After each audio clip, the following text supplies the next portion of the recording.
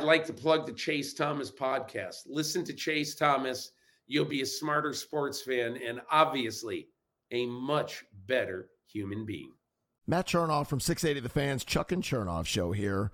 And I want to say thanks for listening to today's episode of the Chase Thomas podcast. You can find it on Apple, Spotify, and all your favorite podcast apps. Chase Thomas went to Parkview in North Georgia. He's a local Atlanta kid, and he won't let the Luka versus Trey thing go. He interned with us back in the day, and you'll always remember him. Anyway, definitely go check out ChaseThomasPodcast.com, where you can find all of Chase's previous episodes, all of his articles, and do him a solid. Leave him a rating and review if you're an Apple Podcast listener. Reminder to listen to our show, Chuck and Chernoff, Monday through Friday, 3 to 7 on 680 The Fan, and subscribe to my podcast as well. Welcome to Matlanta, wherever you get your podcasts. The Chase Thomas podcast. My nephew needs me to record. See, I already hate it. I hate it. All right, hello, and welcome back to another episode of the Chase Thomas Podcast, where I'm still the aforementioned Chase Thomas, coming to you live from Knoxville, Tennessee, over there in Charlotte, North Carolina. It's Scott Rafferty. Scott of Sporting News. Scott, good afternoon, sir. How are you? Good afternoon. Still in Charlotte. Yeah, I'm doing well, man. It's been a crazy and fun season to date. I feel like whenever I feel like I have a good idea of what's going on, something crazy happens, and then I'm back to square one. But Wait, who brought you back to square one of late? Who brought you back? I don't know. As soon as I feel like I have a good sense of a team, they lose a bad game or someone gets injured, I feel like the season's just kind of all over the place. Give me an example. Who of late? Who you've thrown it out for? I don't think that Philly cracked the code against Jokic and the Nuggets. I do think that was a very interesting game, though. I guess why? I'll just put it there. I mean, the way that they defended Jokic, again, I don't know if there's many teams that can kind of replicate the whole like PJ Tucker defending him with physicality, having Embiid kind of, playing the no man's land kind of role, protecting the rim and everything. There's not many teams that can do that, but I just thought that was very interesting. Like Jokic looked a little bit flustered. I feel like if they did that again, he's such a smart player that he probably figures it out. But again, I think that kind of just goes back to, I don't think like any team is kind of unbeatable right now. It just feels like there's a lot in the air, I guess. I would agree. I mean, I think there are probably still like 11 teams you could say could win the title this year, which is pretty wild. I'm around there. I have to do a redo, but I'm pretty sure I was that when I was doing the list a few weeks back was 11. If everything's healthy, it's like you can still throw the Clippers on there. I won't throw the Lakers on there because I refuse to believe that they can be healthy for that amount of time necessary to do that. But I don't know. We'll talk about the Lakers in a little bit, but yeah, I mean, I think that's interesting. But is there anybody in the West because the Nuggets might be the number one seed in the West, they're probably going to go in, barring no injuries, knock on wood, be the number one seed going into the West, and probably the favorites, I think, coming out just because of how deep that team is. But it's also weird because like Bones Highland's coming up and like they're going to get a first round pick for him. So yeah. I don't really know, because that was like one of the under the radar things that happened this offseason for them, where Connolly left because they were not going to pay what he wanted to stick around, so they just promoted from within with Calvin Booth, and it's just kind of one of those okay. The Hawks did something similar where it was like, we're going to contend, we're going to really go for it, and we're not breaking this up, and it's like we're also going to quietly move Kevin Huerter for Justin Holiday and Mo Harkless while also trading for DeJounte Murray. See, we're going for it, but we're also not all the way going for it. So I don't know. It's really hard for me to get a feel on how much I believe in the Nuggets. But is there anyone in the West who can replicate what PJ Tucker and Joel Embiid did to Jokic inside in the playoffs? I don't know. Like, they're a pretty unique team in that perspective. I mean, the Warriors, he still put up huge numbers against them in the playoffs last year. I feel like the Warriors can at least do it with like Draymond Green guarding him. Kevon Looney's obviously not the like backline rim protector that Joel Embiid is, but like you have that kind of that strength on Embiid and that size underneath the basket. But again, like I don't really know what to make of it, because again, like Jokic is so smart, and there were still times in that game where like clearly he was flustered. Like he had, I can't remember, eight turnovers I think it was, and a couple of them were real head scratches. Like you just don't see that from Jokic. And I feel like he's such a smart player that if they do that again, like if this was a 7-game series with the 76ers and Doc Rivers breaks this out in game 2 or 3, has Jokic figured it out in game 4 or 5, and suddenly you don't really have an answer for them? Are they your favorite in the West? Probably. But even then, like the defense, I feel like I'm just not sold on the defense, and like they don't have kind of that versatility that I feel like a lot of contenders lately have had, and that they can just do so many different schemes, which you really need when you're going through 4 different rounds and playing 4 different opponents. So I do worry about that a little bit from that perspective. But you won't. I mean, you'll struggle to find someone who loves Jokic as much as I do. Huge believer in him. He's proven himself in the playoffs too. Like the guy has just been incredible every single year in the playoffs. The Grizzlies intrigue me, but that's another team where it's like, I feel like teams are just going to completely load up the paint in the playoffs, right? Knowing that Ja wants to get there, they're going to help off of Steven Adams. I think they'll probably dare Jaren Jackson Jr. to shoot a little bit until they can kind of prove him otherwise. And then you're really relying on like Desmond Bane, who's awesome. That's probably the one guy that you're, playing really tight, not letting him get open. But I feel like there's just a big question mark for almost like all the top teams in the West. Even the Clippers, like Kawhi and Paul George not playing a ton. They've looked better lately, but that's obviously a huge question mark. The Kings are up there. The Warriors have been awful on the road this season. Can't pick up a win there. I don't know what to make of them. It feels, and then you get into the mix of teams that's like the Mavs, the Suns, the Pelicans. It's just, I feel like it's all over the place. It's funny. Like I said before the year, I think the Mavs are going to the finals. People just forgot the Mavs were in the Western Conference Finals this past year with Brunson obviously in the fold, and they lost him for nothing, and that was rough. But I think we'll talk about Dorian Finney-Smith and what they're able to do there. But it's going to happen because I've compared the Luka stuff to the first time LeBron was in Cleveland, right? Yeah. Where he just needed that opening where the West kind of opened up back in the day with Detroit opening up and that dynasty kind of ending and LeBron taking that spot. The Warriors kind of fighting for their lives in the play-in area, and we'll see where they're at. But like, I don't think there is anyone in the West in a 7-game series that is looking forward to this iteration of Luka and a bunch of veteran shooters and feeling pretty good about things, because I think they're going to get older. I think they're going to do something at the deadline that helps them. And Luka is going to be the best player in every series that he plays in the West. And I think what we've seen from Luka to this point and him getting this team to the Western Conference Finals last year, these guys eventually make the finals sooner rather than later. Like when you're a top 3, top 4 talent and it kind of opens up like this where it's like, oh, anybody can win. Then it's like, all right, the best player in the conference or having the best season takes care of that. And I don't know, man. I think the defense come on. I love the veteran shooting. Like Reggie Bullock was not going to shoot that poorly all season long. And you look at it, and I don't know if Jalen Hardy's going to be part of their playoff rotation or anything, but they know what their identity is. You talk about like who you know and who you don't know. I know exactly who the Mavericks are. Like when you watch them every night, they've been the exact same team the last 2 years. Even with Jalen Brunson not in the fold, they know exactly how they want to play. They know how they want to beat teams. Josh Green knows exactly what he's supposed to do every time on the court. I don't know. I think they're a team that knows what's doing. I trust them more in the half court than the Grizzlies. Like if you give me Grizzlies, Mavs in the Western Conference Finals, I'm taking the Mavs. Like I trust Luka in this group far more in the half court and close games than I do Memphis. I think Memphis is fool's gold. I think we're going to just run over this over and over again in the regular season where they gobble up the wins. They're a lot of fun, and then they run into the wall come playoff time. I'm more optimistic about the Pelicans' immediate future if Zion's ever healthy. I think BI and company have a better shot of really breaking through in the West and CJ and those guys than Memphis. I love Memphis. Watching them, they're a lot of fun. Like when Josh stops on a dime with passes like that, like it's fun. Jaren Jackson bullying people inside, like that's fun. If you're asking me who I trust more in the Western Conference come playoff time, it's not them. It's Dallas. But I think the interesting thing about the Grizzlies, they have the assets to make a splashy move if they want to ahead of the trade deadline. That's the interesting thing to me. And I don't really know who that player is. Like I know there's people want to go after OG for them. I don't. Obviously, defensively, he would help. He'd fit in perfectly with them. Offensively, I just don't know if he gives them quite enough juice. I think Pascal Siakam probably solves like more of what they're looking for, but I also don't know if Siakam, Jaren Jackson Jr., and Steven Adams really makes sense.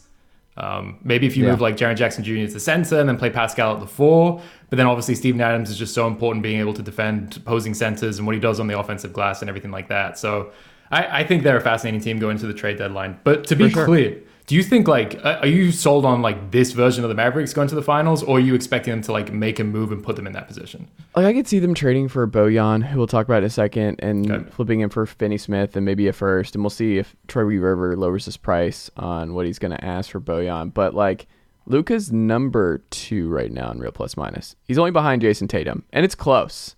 Jason Tatum's number 1 in ESPN's real plus minus. He's number 2. Jokic is number 3. Embiid 4. LeBron 5. Offensive real plus minus in the league. He is number 2, right behind Damian Lillard, and they're almost neck and neck. He's played 46 games. I know he's going to play every game. The dude's built like a tank. I'm not worried about injuries with this Dallas team. Yeah, I think they just need another shooter. I think they could get a better rim protector and move on. Like, the Christian Wood stuff is weird, and I don't know how that's going to go come playoff time and if that's ever going to be a perfect fit and I'm ever going to really love their big rotation. But I also don't think it matters if Luka's on for 3 straight series and they have the shooting where it's like, Reggie Bullock shot 45% from 3 this series. Jalen Hardy shot 40% this series. I don't know. I know exactly what they're going to try and do come playoff time, and I think it's going to win multiple series. And then Luka's just, I think, played at an unbelievable level that I think we're even discounting to this point.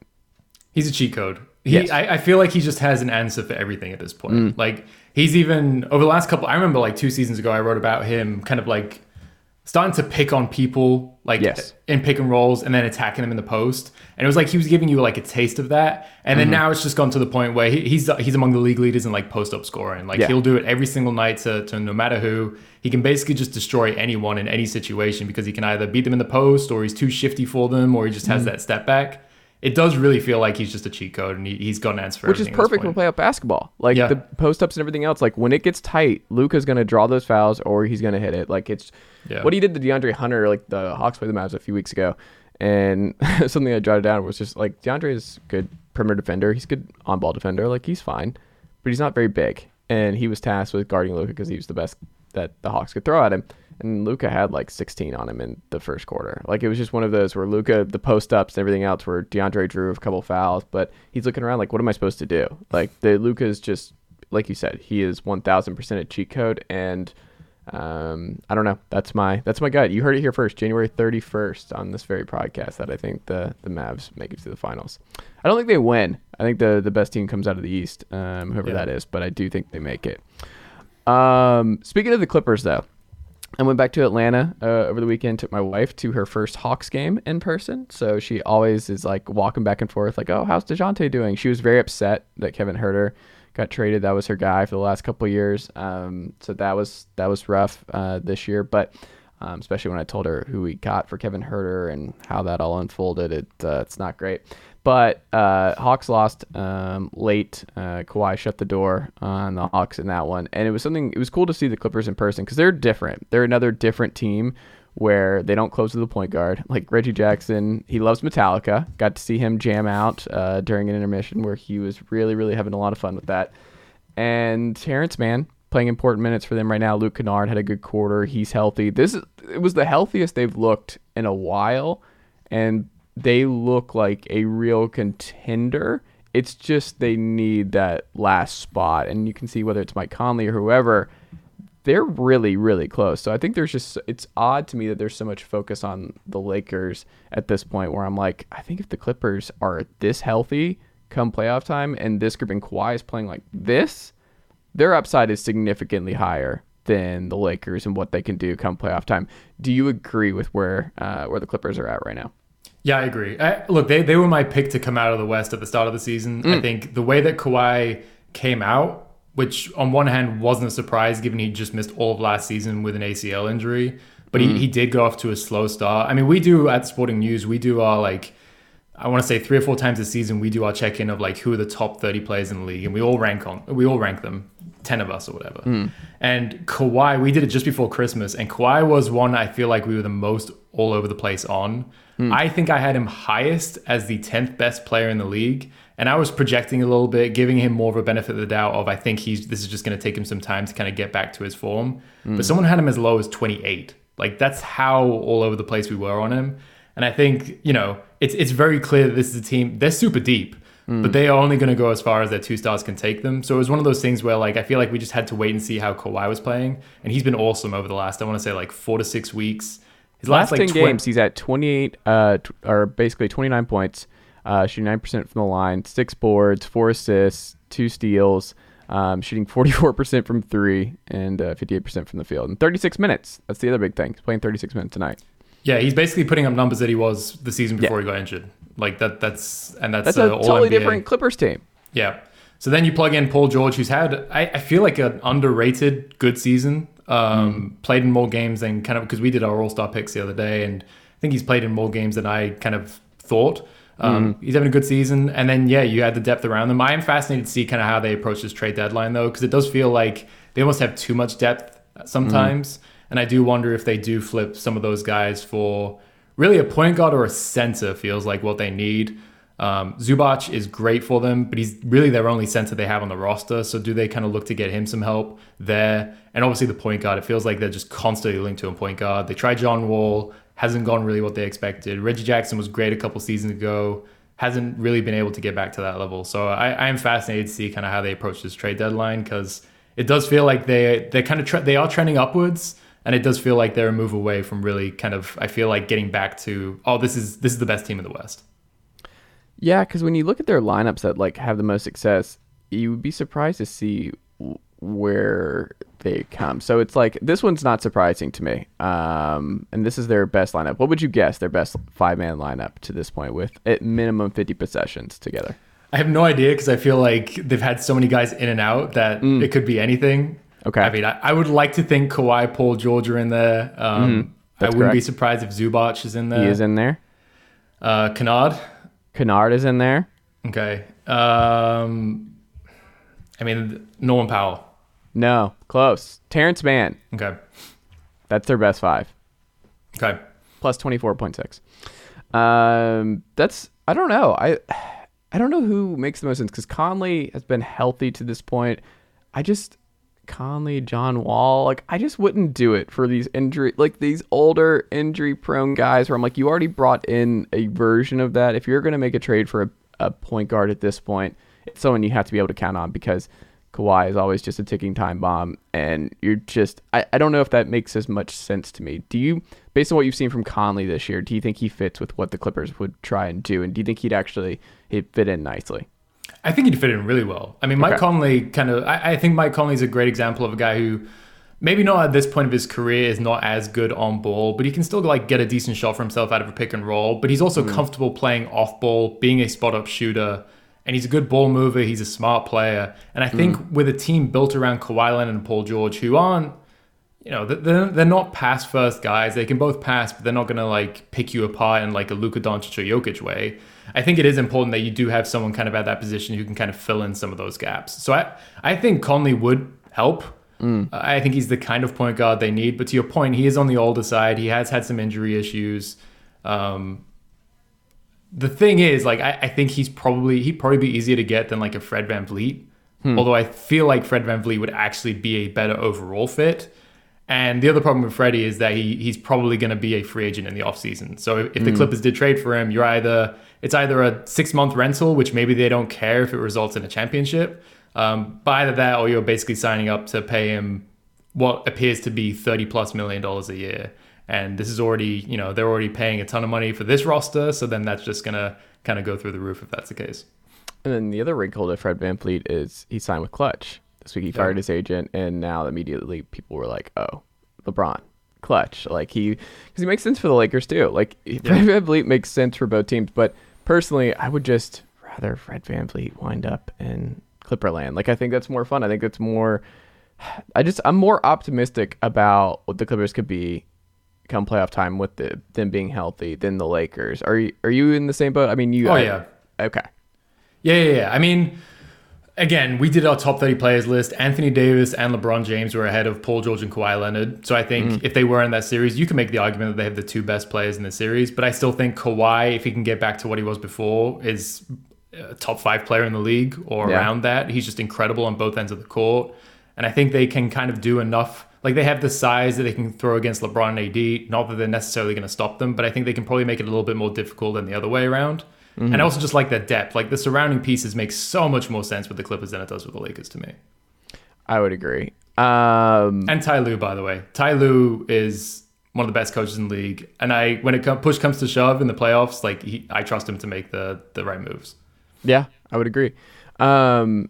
Is there a better option? We've mentioned Fred VanVleet and Conley. Is there another option that you've thought about for the Clippers that people haven't necessarily talked about, but if you're Lawrence Frank, and I know you think about that a lot, or if you're Lawrence Frank, Scott Rafferty, who are you targeting?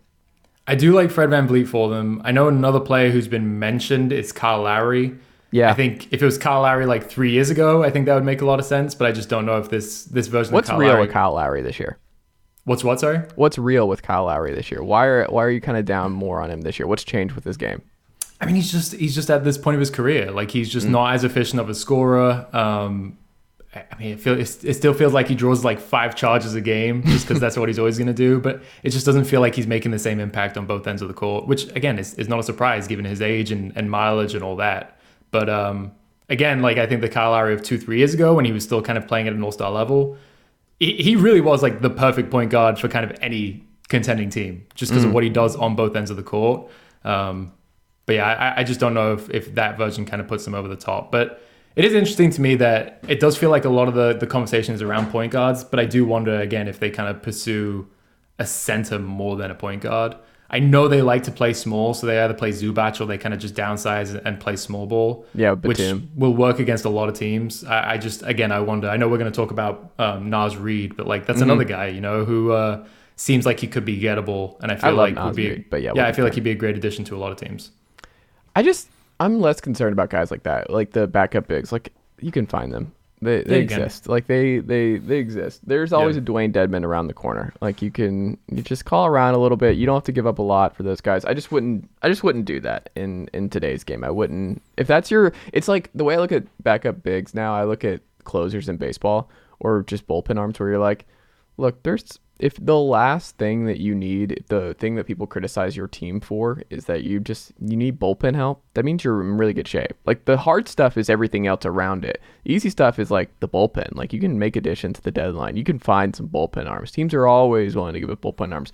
Teams are always willing to give up some backup bigs like Rashawn Holmes, whoever it is. Like there are guys on these rosters all around the league who aren't playing, who could just play like they're guys in the G League. Like, I don't know. I'm not as concerned about that. I'd be more concerned about guys on ball, the guards who you trust, who can get Kawhi and Paul George the ball, come play with them. Like Lowry, like he's shooting 33%, so his shot has not been there from 3 this year. His on-off numbers aren't great.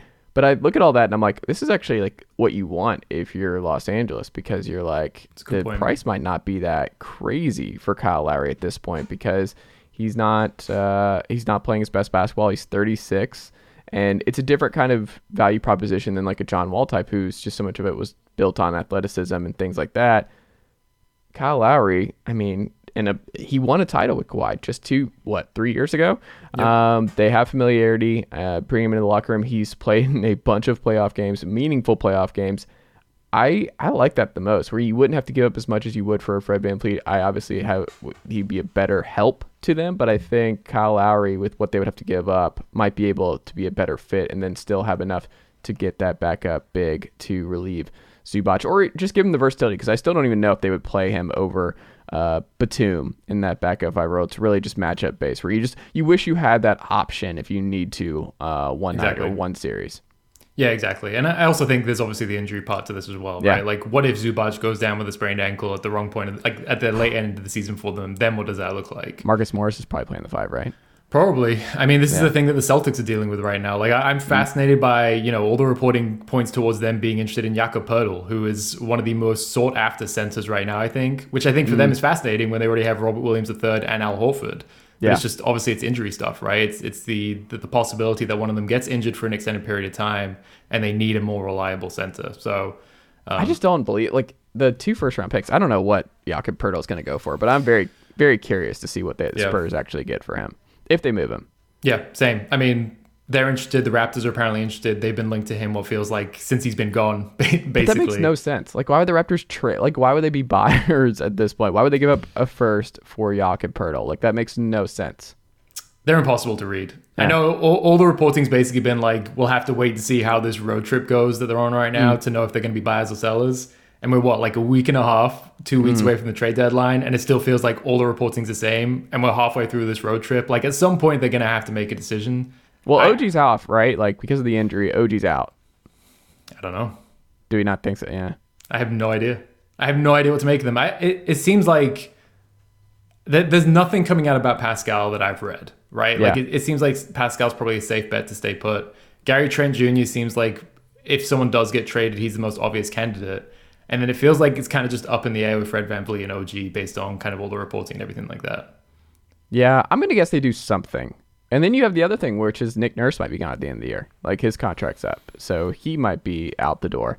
And, man, that'd be rough because you would still consider him, what, top 5 coach? Have you lost? Has he gone down in the rankings because of how this year has gone for you at all? Or do you not put a lot of the blame on him this year? I honestly, the longer that I do this job, I try and not be as reactive. I feel like it's really easy to kind of, stuff like this happens. They have a really bad 50 games and suddenly like you move Nick Nurse down the rankings. I lean more towards him what's happened the last few years and what he's shown. So I still probably would have him in kind of like that top 5 range. I feel like he's kind of proven it. I wonder which team like is okay with their coach and fires their coach just because, Nick Nurse is available. We have a chance to get a top 5 coach. Like, what are we doing here? Because you don't see that very much with coaches where teams are like jumping over themselves to hire this one guy. And I don't know. My gut is like there's no chance Nate McMillan is coaching the Atlanta Hawks next year. Like negative 0% chance that Nate is coaching. Like, I'm not convinced that Nate is the coach come playoff time if the Hawks make it there. Like, my conspiracy theory, I hope I'm not right here. I would not be surprised if it's Ime Udoka is the coach of the Hawks sooner rather than later. Like, I would just there's a Spurs connection. Landry Fields is running this. He grew up in the Spurs front office. Pop and Ime are still close. Like, it didn't get hired in Brooklyn, but let me tell you, the media market in Atlanta and the Hawks market is not as controversial, not as big as that Brooklyn market. And I don't know. That's my gut on where things go in Atlanta. But I mean, I don't know. That's a future pod. But Nick Nurse, I don't think is going to take the Hawks job. I don't think he wants to dive into the Trae Young coaching sweepstakes. I think it's a hard pass for him on that one. But I don't know. We'll see where Nick Nurse winds up. But that'd be interesting if the Raptors did actually let him walk and what they would do following that. Naz Reid, who I very much enjoy watching him play basketball, is he like the thing about Naz Reid? He's someone that I'm not sure closes in any playoff games. Like, I'm not sure if he's that guy, but I think he's also someone who could swing a playoff series if you have him. And like, they are super small and you're able to just pull, like, I'm trying to think of like the perfect example of who's the perfect team for Naz, where it's like they have 36 minutes of this big and then they have 12 minutes of Naz Reid. And you're like, I don't know what you do for the 48 minutes with these two. Like, this is just going to be a rough 7-game series. Who do you think is like the perfect big for him to like back up if the Wolves do move on from him? Who would you pair him behind? I mean, we mentioned the Clippers. The Nets do come to mind of a team that Nick Claxton's been awesome this season. Yeah. But beyond, like, he's their only real center. That's who I had. Like, Nick Claxton for 36 minutes and then 12 minutes of Naz Reid was just... Yeah. And the potential of, like, pairing him with Kevin Durant and Kyrie Irving and the spacing that he has. Also, Ben Simmons, by the way, because Ben Simmons is going to play a role in this team, whether you like it or not, in the playoffs. And he's going to have to be better than he has been lately. But so he's not in the Naz Reid trade. You're not doing Naz Reid for Ben Simmons. Who says no? Yeah. But the spacing he provides as a shooter, that would open up stuff for Ben Simmons as well, which I think is important. So they're an obvious one to me. I also think like Denver's a team to watch, right? They're in need of a backup center. It feels kind of like I know I've seen some people kind of float out the idea of them going after Plumlee or something like that in Charlotte. So, but they're another team I feel like needs a backup center, and he kind of on paper makes sense for them. Plumlee feels more like Denver, and Naz Reid feels more like Brooklyn to me. Yeah, I think that's fair. And those are both probably fine. Like, Plumlee's been playing well. I mean, you've been living and dying by Charlotte tape all year long, Scott. You've been grinding the Charlotte tape. You're like, wow, this is this is fun. Like, I'm enjoying what Charlotte's doing this year. Yeah. Like, have you been to the arena? What's it like right now for the honestly, Hornets? I haven't been to a game this season. Okay. I haven't been. I feel like every single time I've thought about going to a game, something's come up and I haven't been able to go. I honestly don't think I've been missing too much based on the way that the season has gone. But, Jalen McDaniels is in the news right now. It feels like a lot of teams are interested in him ahead of the trade deadline and the possibility. He's in that weird situation where he's coming off of a rookie contract, but he's going to be an unrestricted free agent in the offseason. So what does Charlotte do with him? But it hasn't been a memorable season to date for the Hornets. They're, I think, in the worst position of anyone in the league. I think they have the worst immediate future. Well, they have LaMelo, which I think, that's a pretty... For how much longer? Like, well, how much longer is LaMelo putting up with this? Like, this is like, if you're LaMelo, you're looking around, you're like, I don't know. Like, we're like 3 to 4 years. Like, you have to do a full teardown now. You don't have a choice. So then by the time they go through a rebuild, LaMelo will be up for his extension. And if you give LaMelo the Supermax, and then it's like, what else do you have around LaMelo? You're not attracting free agents. Like, it's not a free agent destination. So I don't know. I think the timelines are now weird with LaMelo. It's definitely weird. They feel like a team that's going to be a pretty obvious seller at the trade deadline, right? Yeah. Giving up Terry Rozier, getting something back for him. Gordon People Hayward. are just hanging up, though. Like, Mitch Kupchak's calling. Like, we're selling. And they're like, no, Mitch, we don't care. We do not care. We're focused on Conley, Nasri. Like, what are you doing? We don't want him. No Terry Rozier. We don't want him. Yeah, it's not a great situation, but I will say at least they do have LaMelo Ball, who I'm pretty confident. I love watching LaMelo Ball. He's a great player, and there's a lot worse people you can build around.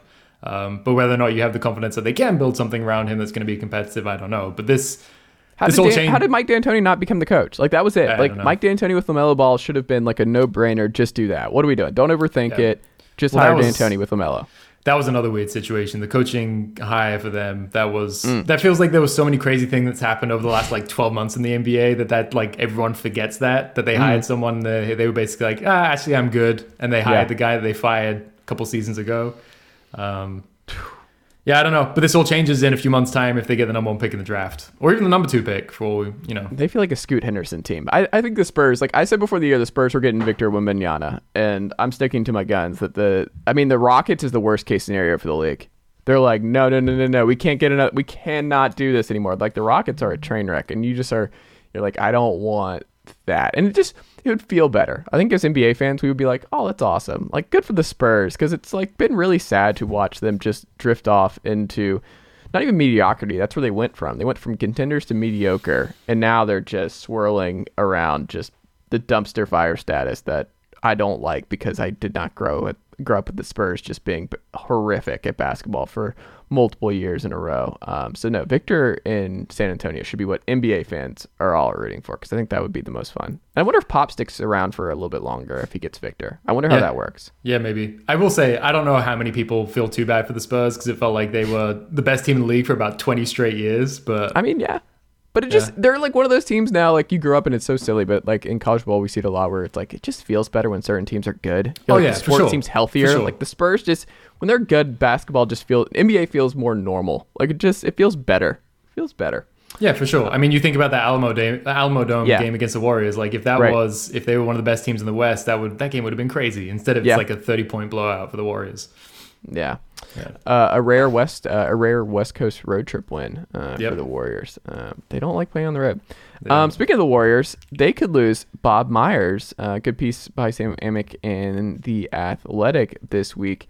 Just how much of an issue would it be for the Warriors? Like, how concerned are you about the immediate future? Because I think this coming out now makes you wonder more about, like, okay, we all just kind of penciled in the Warriors were going to figure this out. They were going to maybe finally admit that the James Wiseman experience is not gonna match up with what they need right now to get back to the finals and do what they need to do. Steph's having another MVP type season, but I don't know. Like, you see that and you're like, okay, are they starting to get cold feet about really paying all this money for Bob Myers, for Kerr, for this group, keeping this core together? You just paid Jordan Poole. Like, I don't know. It feels a little bit more uncertain than the Warriors have ever felt in the Lacob, Kerr, Steph, Myers era. And it's like, if they really lose him, like where would he actually go? But like, that affects how they approach the deadline, right? Like, if they're not certain if Bob Myers is going to be around, or Bob's not certain he's going to be around, is he going to make a big trade to keep this thing humming? Is he going to stay in pat? Like, I don't know. I just think the Warriors situation, and people have just penciled them in as like they're going to figure it out because the West is so cluttered from 4 down to 13 or whatever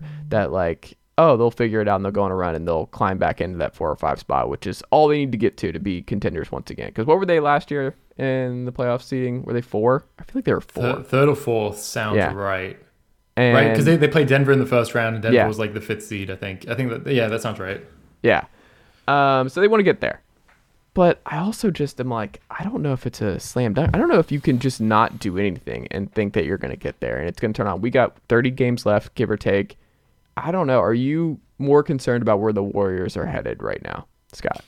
It's funny. Did we talk like a month ago? And I feel like we talked about the Warriors for a while, and we talked about like how concerned are you? And I wasn't concerned at the time. I don't feel that different at this point. Like I don't know if we've learned that much about them since then. Like their starting 5 is still one of the best in the league by net rating. Like when their 5 best players are on the court, they are really, really good. Jordan Poole has had moments lately where I feel like he's kind of played at the level, at least that they hoped he would get to.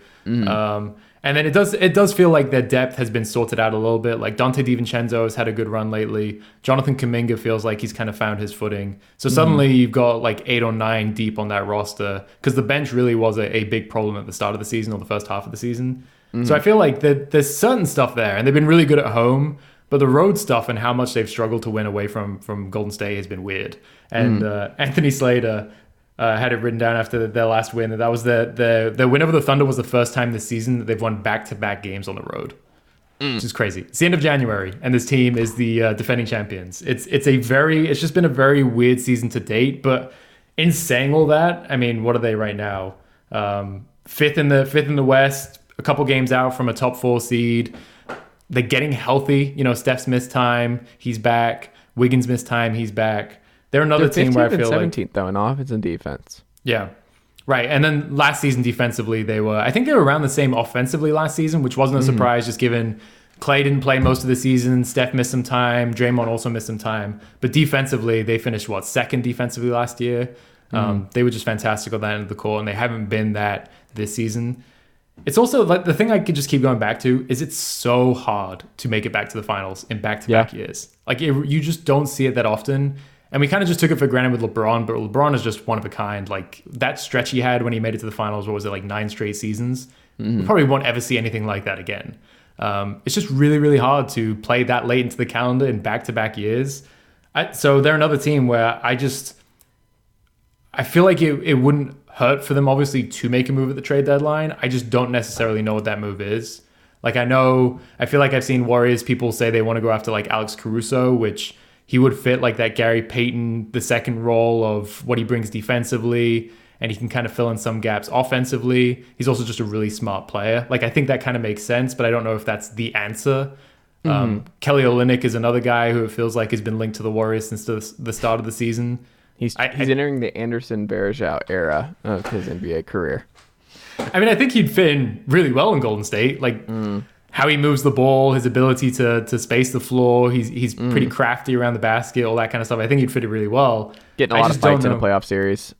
What's that? He would get in a lot of fights in a playoff series. I feel like him and the Draymond influence. Like I think Kelly Olynyk would get in some scuffles come playoff time.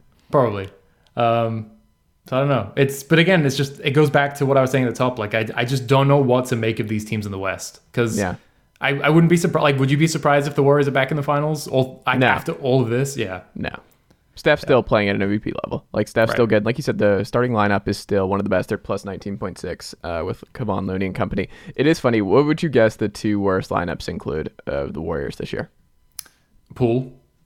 No. Wait. Hold on. You caught me off guard. Yes, Poole is on both of both of them. But the other name who is in both of those terrible lineups? I don't want to say Clay, but is it Clay? No, it's James Wiseman. Okay, well, that's not a surprise. James Wiseman, like, I go through, like, all these different lineups, like, year over year, and I'm like, there's just no good ones. Like, James Wiseman is not in any good lineups. The minutes have never been positive for the Warriors, and it's like, you cannot keep like, there's just the path to getting him enough minutes to, like, working through the kinks and building that chemistry and getting on the same page with the main guys. I don't think it's ever going to happen. And the back and forth of the G League, I don't know if that's good for confidence.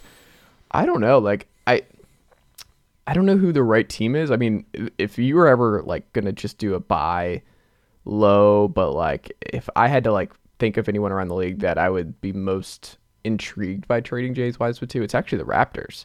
Like, really? They were talking about like Jakob Poeltl, but like Nick Nurse and that development, what they've done with their bigs, like there's no expectations there right now. Like they're all about just giving you opportunities. You play a bunch of minutes. Like if you're in that 8, like if you're Kim Birch, you're playing a bunch of minutes or you're not playing at all. Like I think that could be the best potential option, but I don't know if that's enough to bring in like maybe that's Gary Trent Jr. Maybe you do Wiseman for Gary Trent and you make it work some way like that. It's just another shooter, and I don't know. That would be something intriguing to me. I know that it would hurt Warriors fans to like sell that low on a lottery pick and someone that important, but like we're nearing the end here. Like you're gonna have to pay Wiseman or something very soon. Like this is the end. Like the Wiseman era, unfortunately, is just not going to go this way. Like other teams have had to bite the bullet earlier, and the Kings are fine. They're going to be a top 4 seed, but they were like, they moved Marvin Bagley, and that was like pretty apparent early on. Like this is not going to happen, and he's fine. Like as a 3rd or 4th big, and Detroit, like he's finding his footing a little bit, but like it's not going to happen. Like he's not going to be a cornerstone piece in this roster, and I think it's just been harder for the Warriors to admit that like he's just not a cornerstone piece. But if you were to be able to flip him for Gary Trent Jr., something like that, I don't know. I think that'd be a good fit. Like I would like to see something like that happen. Over on NBA Canada, we've been doing I've been presenting fake trade packages to people on our team, and basically been like, who says no? So for we've done it for Pascal Siakam, we did it for OG, and we did it for Fred VanVleet. I had a Warriors Pascal Siakam trade. Okay. I had Siakam, Otto Porter Jr., and Kem Birch for Draymond, James Wiseman, Jonathan Kuminga, and Moses Moody. I think the Warriors say no. You think so? I don't think the Warriors are going to move Draymond until it's like Draymond asks for the Warriors to move him. I think he could be gone. He could just walk in free agency, though. Which is fine. Like, you have to let that happen because he's been the heart and soul of that team. It's fair. It's totally fair. Yeah. I just don't think I think there'd be a revolt. Like, I really do think there'd be a Warrior fan revolt if you move Draymond Green. I mean, Draymond is so important, by the way. Yeah. Like, I'm not saying this isn't like they need to trade Draymond. He's still so important to what they do on both ends of the court. Like, I know everyone likes to make fun of Draymond and what he doesn't do offensively. Mm-hmm. He still has a ton of value there with his passing and all that kind of stuff. He's just such a smart player.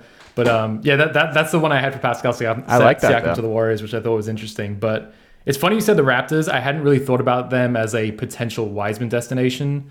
I wonder if they'd go for it. He'd also like match up with Scotty Barnes' timeline. Yeah. They obviously need a center. The team that I keep thinking about for him is just Charlotte. Like that, I feel like they just make the most sense of. Well, you just drafted the kid who I like. That's true. Williams from Duke, who could be a good player for them. Yeah, playing a little bit more.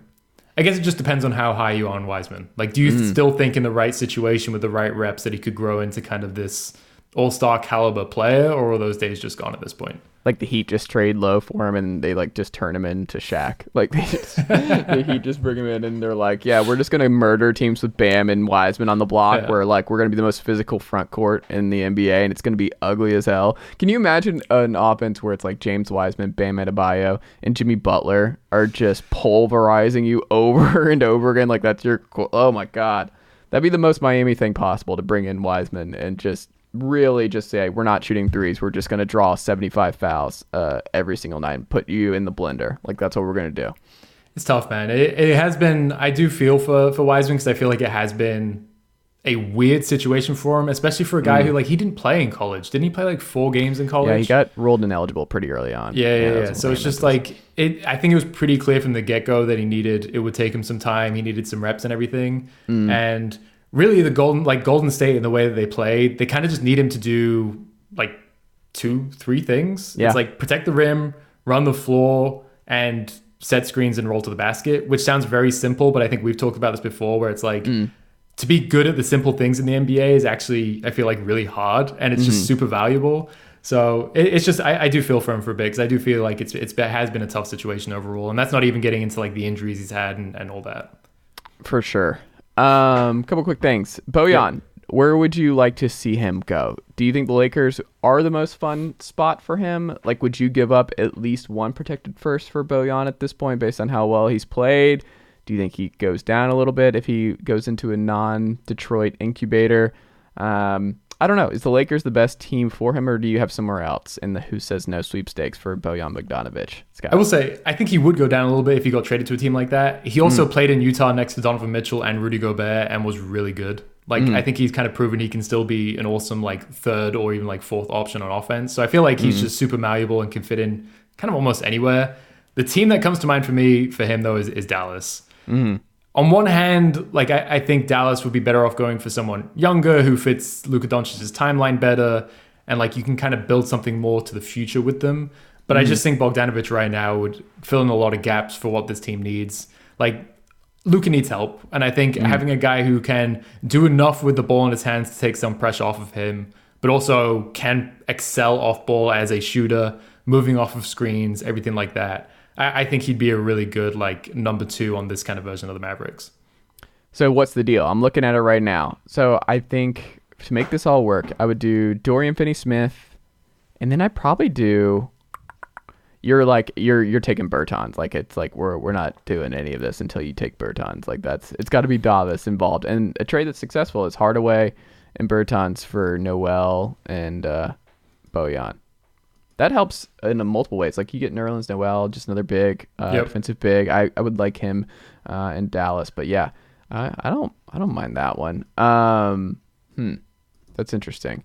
You know what I don't know if the Pistons would do it, but like John's been on the block for so long that like I would like to see what a closing 5 of Okongwu, Bojan, DeAndre Hunter, DeJounte Murray, and Trae Young playoff series looks like. Like, I would like to see that kind of shooting, and then if you need to interchange DeJounte or DeAndre for Bogey on different possessions, that's also another thing you have at your disposal, and then obviously you can flip Onyeka or Clint Capella depending on who's playing better at that particular point. But I don't know. I would not hate, and I feel like that's more what Detroit's looking for, is like those kind of ready-to-win now players with Dwayne Casey, and kind of jumpstart this rebuild a little bit more. And I wonder if John, and I love John Collins, he's the leader of this team, and just so important, and I'm concerned about the locker room with John Collins not being in the room because he's been in trade rumors for so long, but he's pro and just a likable dude and just the real actual leader for this team the last few years. But I don't know. Would that intrigue you if you're Detroit? And would that intrigue you if you're like, okay, the Hawks in the playoff series, like Bojan at the 4 with rim runner like Onyeka, and then a couple good shooters and DeJounte and Trae, and like would that move the needle at all for you for the Hawks? I definitely like the idea on paper, and I realized I just said that Bojan could play next to basically anyone, any team, any situation.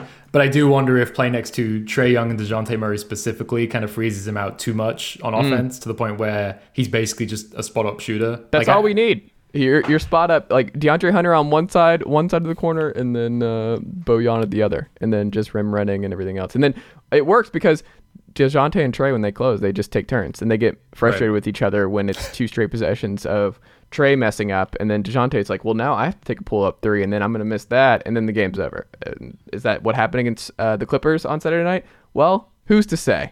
That's how it ended, because it's not going great, Scott. It turns out, like my summer thing, where I'm like, Trae can say all the right things, and look, Trae's a great player, but Trae, it's just different when these guys who have such high usage rates say like, I want help, and then they're like, I want to win, blah, blah, blah, blah. It's easy to say that in the offseason. You're like, I want another all-star guard, and it's like, awesome, you got me DeJounte Murray, this is going to be great, I have another guy I can trust. It's like, well, do you understand like what made him great? Like, part of this is like, you're going to have to take a more of a backseat. Like, this is going to be uncomfortable, you're going to have to do things off the ball. Like, it sounds so good in the summer. Like, it's those summer conversations where it's like, oh, the backcourt, we're going to stagger these two, it's going to be great.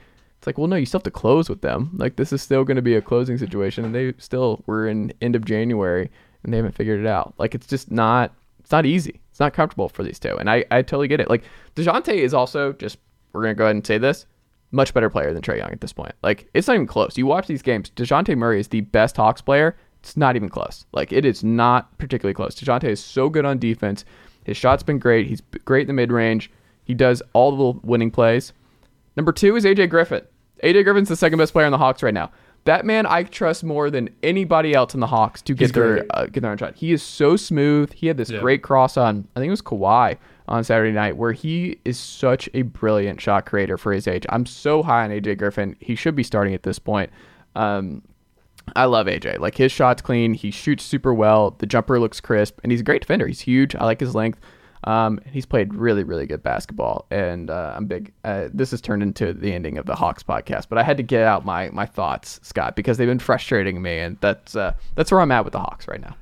I don't know what it is. Every single time I'm on this pod, I feel like I spark like a 10-minute rant in you about the state of the Hawks. So I apologize, but I also think I don't know what it is, Scott. Listeners. I just it's like a sounding board. It's like I need to get it off because no one else wants to talk to me about the Hawks. Like, I don't have anybody else in my life who I can just like yell at and be in here in Knoxville, Tennessee, where I'm just like I need to get this off my chest. I'm the only one in Knoxville, Tennessee, watching every Hawks game each week and just losing my mind. Who also lost again to the Blazers last night and fell 2 games below 500. So go Hawks. Scott, what can the good folks check out from you over at NBA Canada, Sporting News, and all that good stuff this week?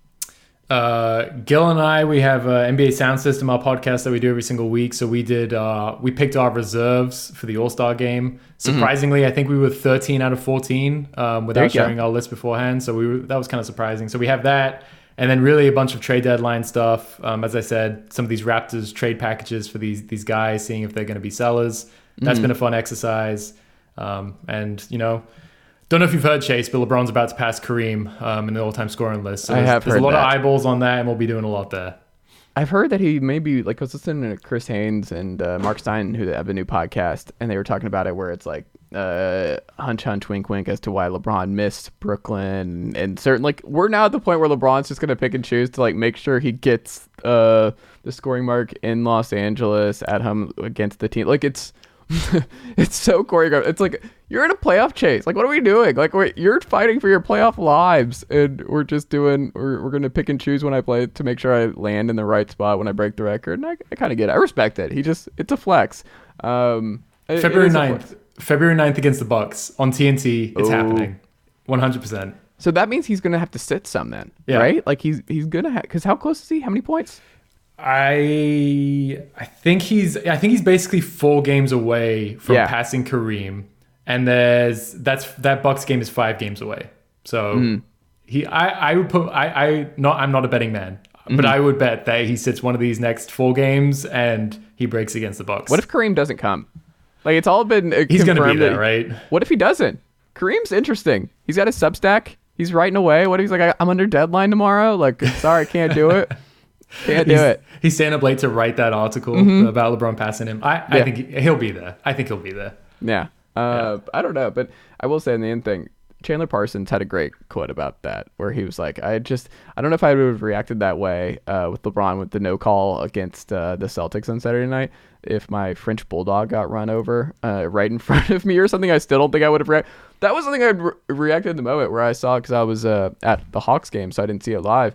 And I thought, I'm like, this is a little crazy. Like, this was overtime. This is a regular season game. But he really, really got upset. Like, that was one of the more upset, like, crazy situations. And Patrick Beverley was obviously hilarious with the camera. But, like, I thought it was a little overdone. I'm like, you're still going to overtime. Like, it was a bad no call. But, like, this is not Game 7 in the NBA Finals. Like, what are we doing? Like, this was a little over the top for me. I thought that was a little weird. Even then, I was saying to Gil when we recorded the other day, like, that, I feel like that's one of the most animated I've ever seen LeBron. Like, he didn't even react like that when J.R. Smith messed up at the end of game 1 of the finals. Like, there's so many other moments where you could have reacted like that. I'm like, regular season game against Boston? All right.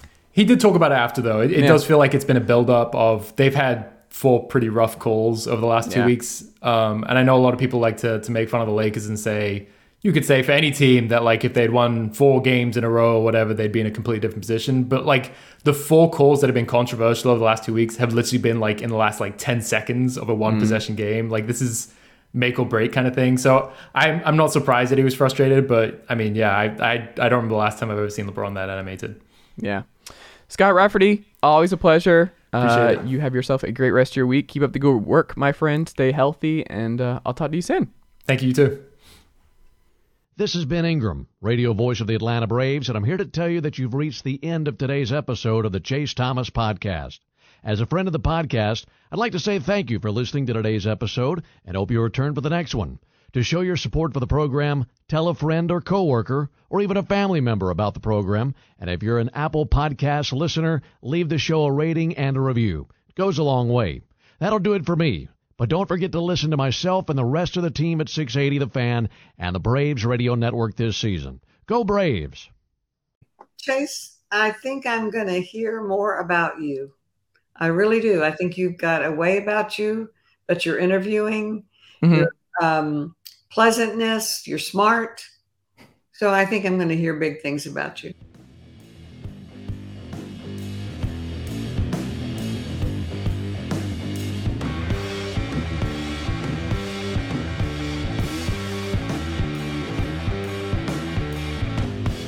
Nicely done, nephew. Chase Thomas Podcast. Hell yeah.